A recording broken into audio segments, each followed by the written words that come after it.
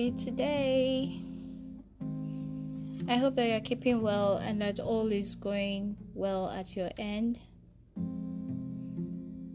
Now, whatever your circumstance, whatever your experience or your situation, rest assured that God loves you. He has chosen you. You are important to Him. And so today we'll be talking about love, that 4-lettered word, L-O-V-E. And we know how the Bible describes love for us. And we also know that our Lord Jesus Christ, when He came here on earth to experience the bulk of what we're experiencing now, He was asked this question: which of all the commandments is the greatest? And He told us in Matthew chapter 22 from verses 34 to 40 that the greatest commandment, the foundation of all commandments indeed, is to love God with all our heart, with all our soul, and with all our mind, and that we should also love our neighbors as we love ourselves. Now, our neighbor is that person who will be impacted by our acts or inactions. Not necessarily people we come in contact with, but people who our acts and our inactions would also impact. Those are our neighbors. And of course, if you don't love yourself, you can't love another person. But first, let me tell you about this book that I came in contact with about 6 years ago now. It's called The 5 Love Languages, and is authored by a man called Gary Chapman. So in this book, Gary was trying to explain that sometimes people in relationships have severe challenges because the way one person expresses love for the other is not necessarily the same way the person, the recipient or supposed recipient of the love, naturally feels loved. So he said that human beings feel love in 5 different ways, and that to show how much we love someone, we have to speak that person's own love language. So take for instance, you could be someone who enjoys to do something for another person, but that does not necessarily mean that if the same act were reciprocated for you, you will feel loved. So you might love to buy gifts for people as your way of expressing how much you love them, but you may not necessarily feel loved when people buy gifts for you. So things like spending quality time with you could be your own love language. So back to Gary. Gary was saying that the 5 ways human beings feel loved are: 1, acts of service, which means taking active steps to relieve the burdens and responsibilities of another person. Serving somebody else out of love and not out of obligation. 2, words of affirmation. So for people who have words of affirmation as their love language, unsolicited compliments, praise, appreciation, hearing kind and encouraging words, they all build that person up and they make the person feel special. So if you encounter someone whose love language is word of affirmation, any insultive word spoken to that person may not be easily forgotten. The 3rd love language, according to Gary Chapman, is receiving gifts. Yes, now many men would love to think that many women have this as their love language, right? So according to Gary, giving in a manner that demonstrates that the giver cares for and cherishes the recipients helps the recipients to feel loved. if the recipient's love language is receiving gifts. So this is not necessarily materialism, and the gifts represent a heartfelt symbol that the giver has love and affection for the recipient. The fourth love language, from Gary's description, is physical touch. So here he gives examples such as hugs, pats, thoughtful touches that show excitement, concern, care, and love that the other person has for another. So to the people who fall within this category, physical presence and accessibility are crucial, and neglect or abuse can be very destructive or difficult to forgive or forget.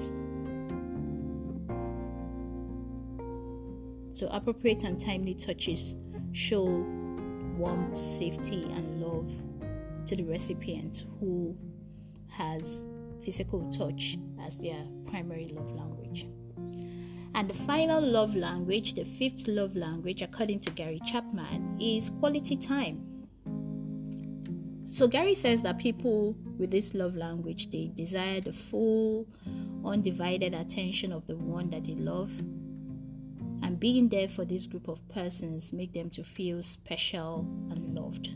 So distractions, postponed activities, missed appointments, or failure to listen may make them feel very hurtful.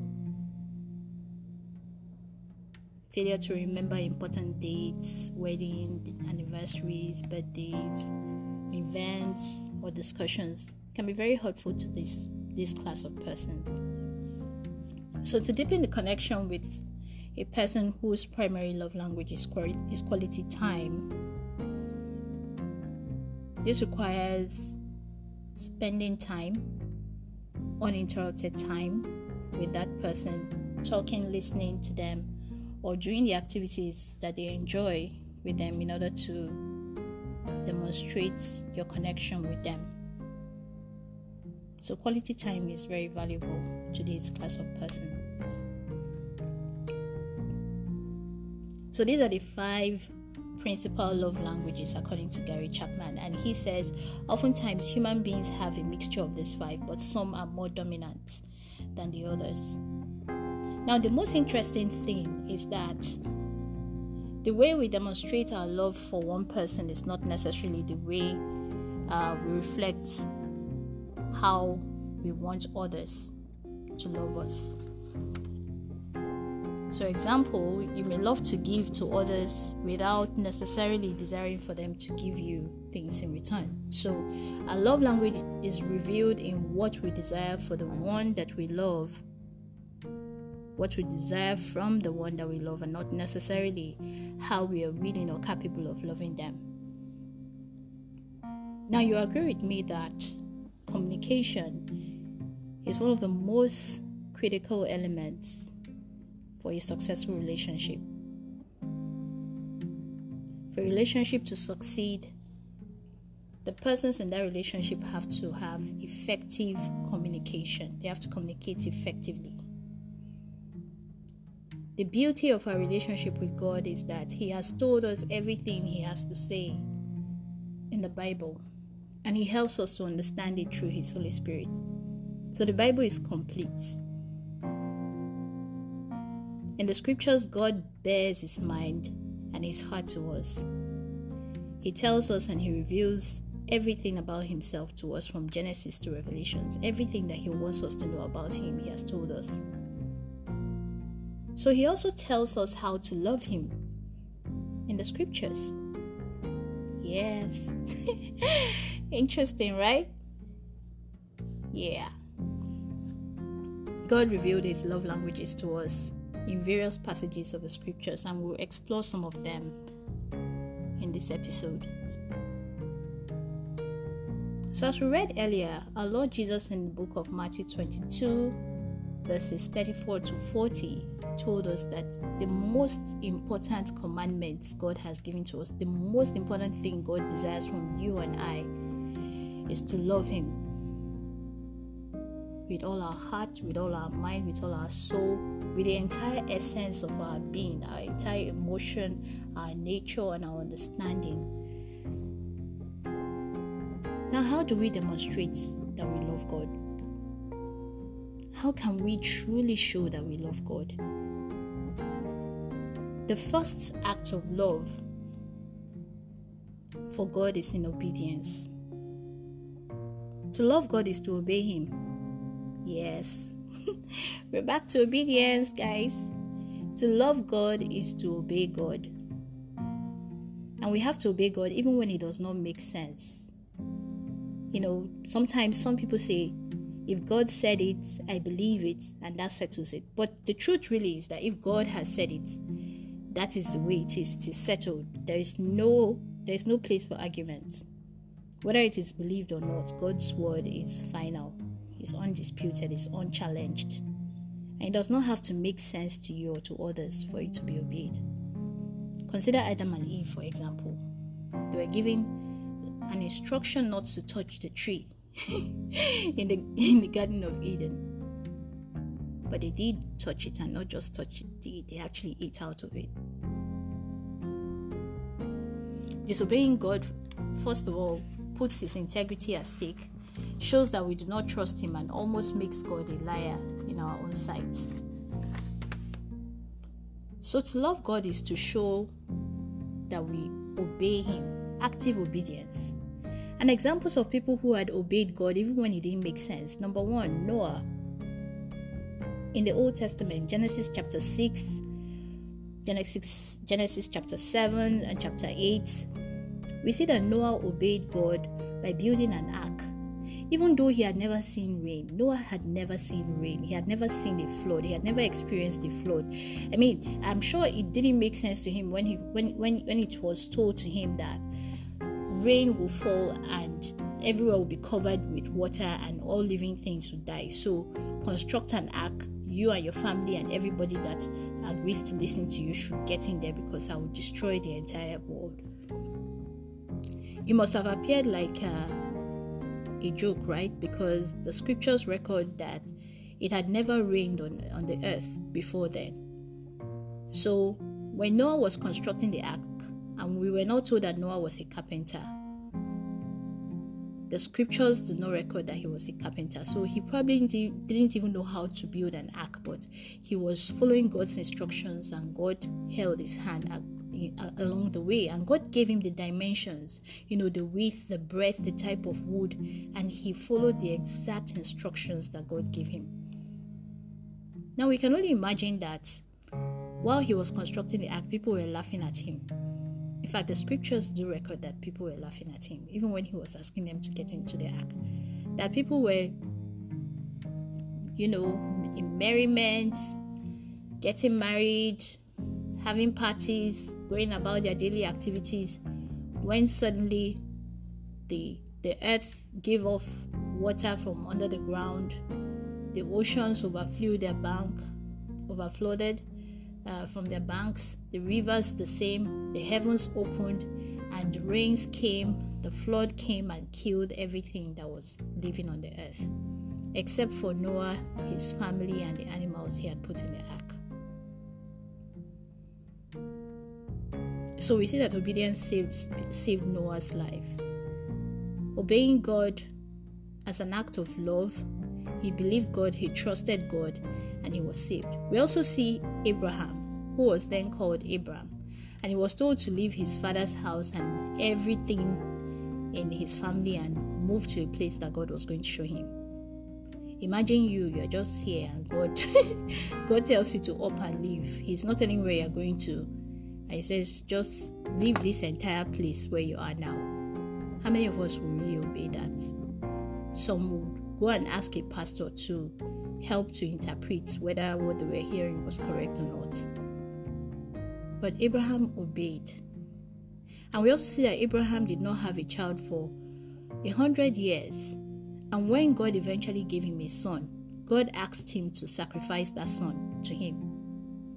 And Abraham was actually willing to make that sacrifice. And And when God searched his heart and saw that this man was actually willing to give up his heir, God said, stop. This is a lamb for you to make a sacrifice, and this is a covenant to show that you and I will work together. I will give you more sons, more children than the stars above the earth, or more than the sand by the seashore. Your children will be uncountable. Your generation shall be uncountable. Yeah. So Abraham was willing to give to God all that he had. Abraham obeyed God's instruction to make a sacrifice, even though in the eyes of men it probably would not have made sense. I can only imagine how Sarah felt.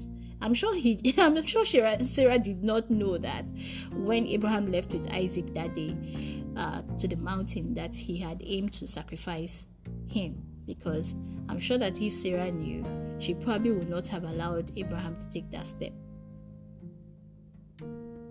So to love God is to obey him. And we see that in the book of Genesis chapter 22, and also in Hebrews chapter 11 verse 8. In the New Testament, the scriptures remembered, in the New Testament, Abraham's act of obedience, and that was counted unto him as faith. We also see another act of obedience through Moses, Shadrach, Meshach, Abednego, David. In respective parts of the scriptures, you see so many examples of men and women that obeyed God, even when they didn't understand the essence of the obedience. So obedience provokes unimaginable favor and blessings from God. Our Lord Jesus Christ in the book of Matthew chapter 14 verse 15, he says that if you love me, you obey my commandments. That's all he said in that verse, just short.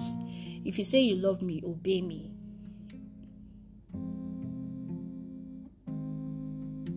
If you say you love God, if you know that you love God, is to obey him. And it could be a simple or difficult instruction, but to love God is to obey him. Now, food for thought. If spirits, elements, nature, forces, principalities,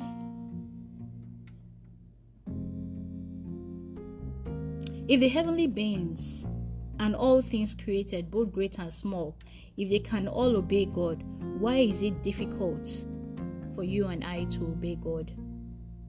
Why is it difficult for us to obey God's commandments? Why is it difficult for us to obey God's commandments?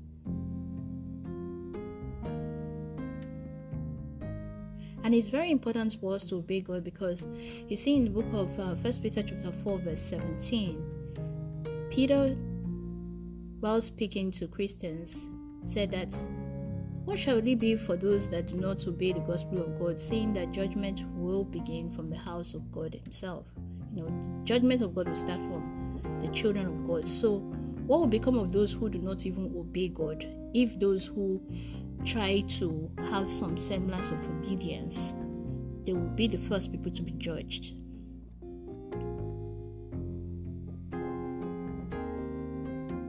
So this is one reason why we have to be more careful in our daily walk with God to obey him. The second love language God has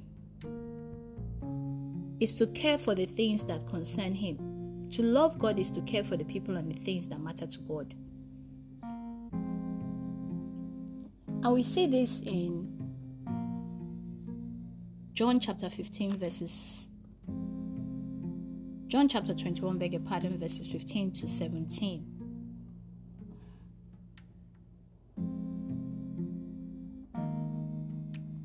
So in this passage, we see that Jesus had resurrected from the dead, and he had been on earth for 40 days. Now, within that 40 days period, he had appeared to his apostles from time to time before he ascended to heaven.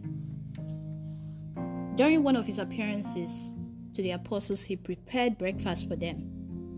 And after they had finished eating, he turned to Simon Peter, the one who had received the revelation that Jesus was the Savior and the Son of God. the one disciple who had demonstrated fearlessness, courage, and enthusiasm in serving God.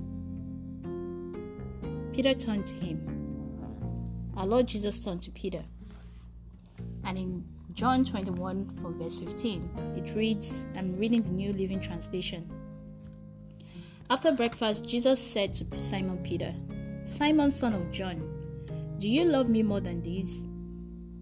Yes, Lord, Peter replied. You know I love you. Then feed my lambs, Jesus told him. Jesus repeated the question, Simon, son of John, do you love me? Yes, Lord, Peter said, you know I love you. Then take care of my sheep, Jesus said. Once more he asked him, Simon, son of John, do you love me? Peter was grieved that Jesus asked the question a third time, and he said, Lord, you know everything. You know I love you. Jesus said, then feed my sheep.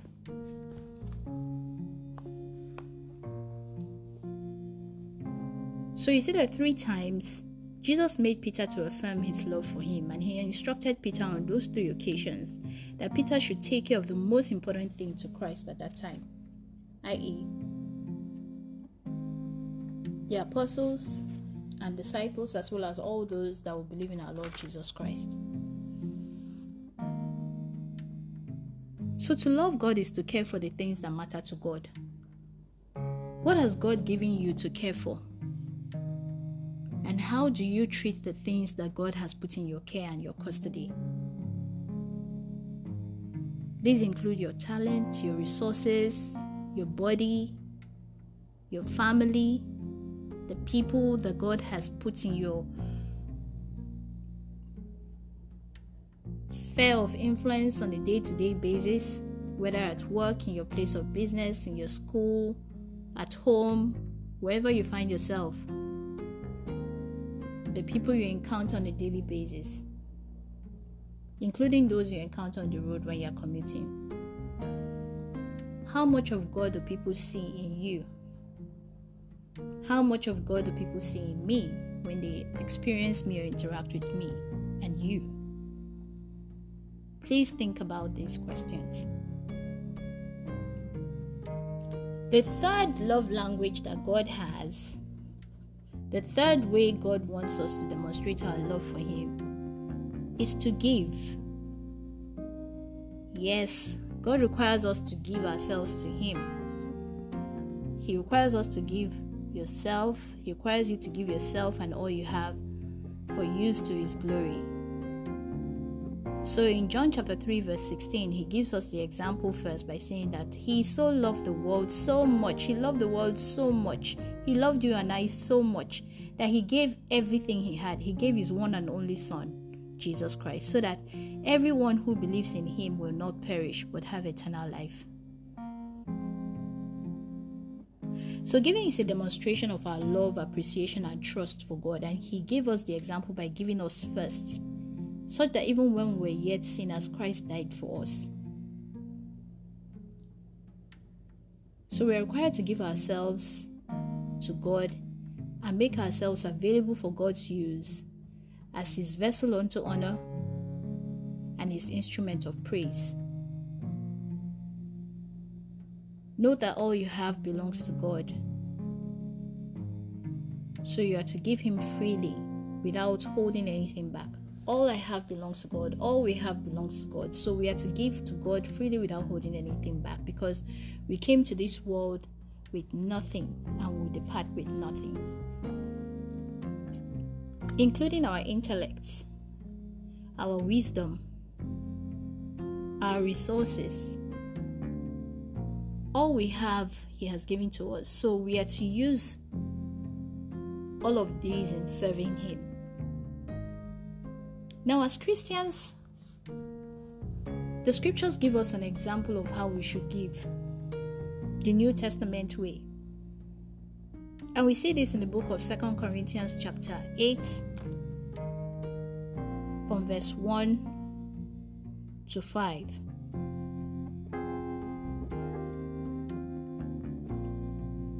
In this passage, The Apostle Paul was writing to the Corinthians, and he was giving an example to the Christians in Corinth, using the Christians in Macedonia as an example. So reading from the New Living Translation, it says, 2 Corinthians chapter 8 from verse 1. Now I want to tell you, dear brothers and sisters, what God in His kindness has done for the churches in Macedonia. Though they have been going through much trouble and hard times, their wonderful joy and deep poverty have overflowed in rich generosity. For I can testify that they gave not only what they could afford, but far more, and they did it of their own free will. They begged us again and again for the gracious privilege of sharing in the gift for the Christians in Jerusalem.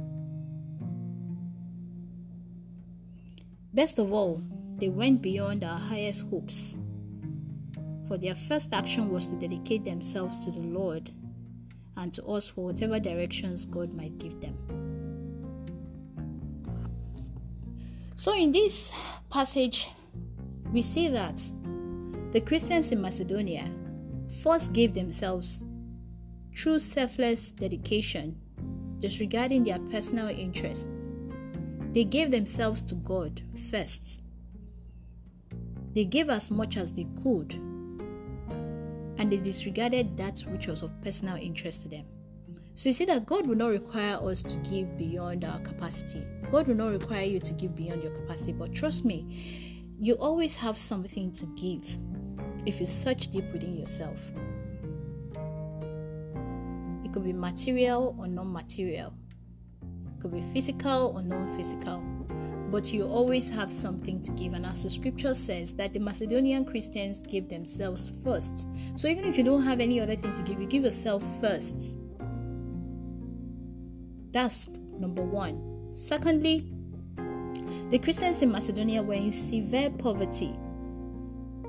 They were in severe trial and extreme poverty. So you see, it's bad enough to be in trial and be poor, but to be described as being in severe trial and extreme poverty, it depicts the precarious states of the Christians in Macedonia. So one could have regarded them as being helpless, but they overlooked their state of need, and they sought for ways to demonstrate their love through giving. They put themselves for use by the apostles and the church for direction in accordance with God's will. So you see that thirdly, they were willing to serve to the glory of God. Now make no mistake, anything that is contrary to God's word is not service to God. Anything that demonstrates hate, anything that is evil, anything that is the work of the flesh is not of God, and it can never be accepted by God. But the Macedonian Christians were willing to serve God, giving themselves freely to be directed in accordance with God's word, to the glory of God. A fourth way we can learn from the Christians in Macedonia is that they rejoiced in being generous to give. They did not give grudgingly nor out of compulsion. They did not regret their giving. They gave themselves and all that they could by choice and of their own free will, and in joy and in thanksgiving. So it's to rejoice in giving to God. It's to rejoice in serving God. It's to rejoice in giving ourselves in service to others. And finally, the Christians in Macedonia, they sought for opportunities to give to other Christians and for the work of the Lord.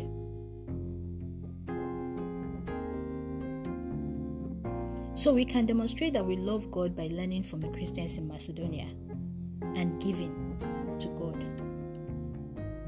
Now, none of these acts of love or demonstration are exclusive. As a matter of fact, they are all conjunctive. To show that we love God, we have to be obedient. We have to care for Him and the things that concern Him. And we have to give to Him and give to others. for his own glory.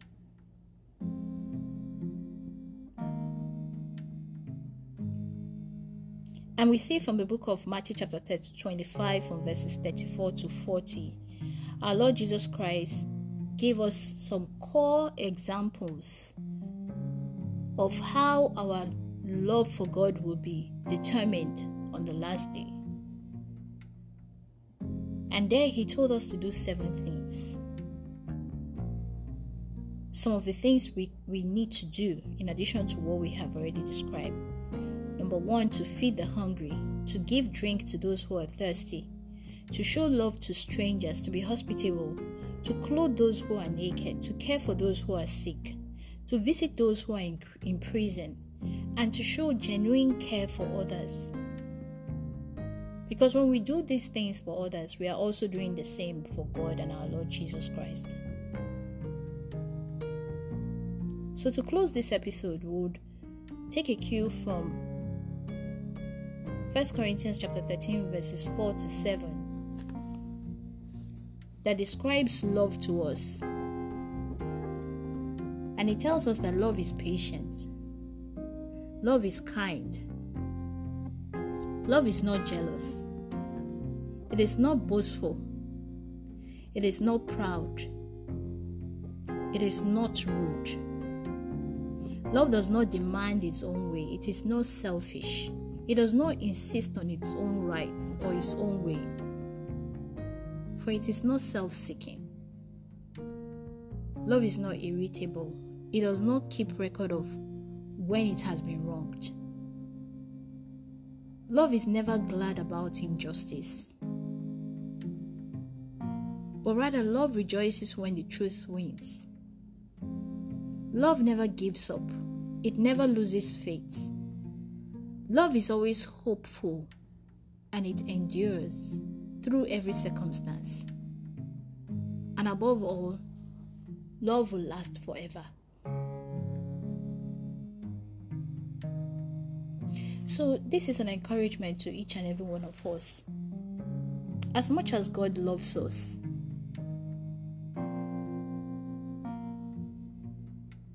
we encourage each other to show our love for God through the respective love languages that He has already revealed to us in the scriptures. To love God is to love others, because guess what? He has created every human being in His own image. Yes. If you say you love God that you've not seen, but you cannot love the human being that is next to you, I'm sorry. You do not have love for God. So one of the fastest ways you can start demonstrating love for God is by loving those around you and obeying Him too. And one simple obedience that God requires from us is to follow His Son Christ Jesus, whom He has pointed to us as the way, the truth, and the life, that nobody can come to Him except through Jesus Christ. That is as simple as that tree in the Garden of Eden that Adam and Eve were asked not to touch. As simple as it is, this is my son, believe. I know that some people still do not. But my prayer for you, and my prayer for all who also believe, is that we find Christ, we believe Him, and we hold on to our faith in Him until the end of time. May God bless you.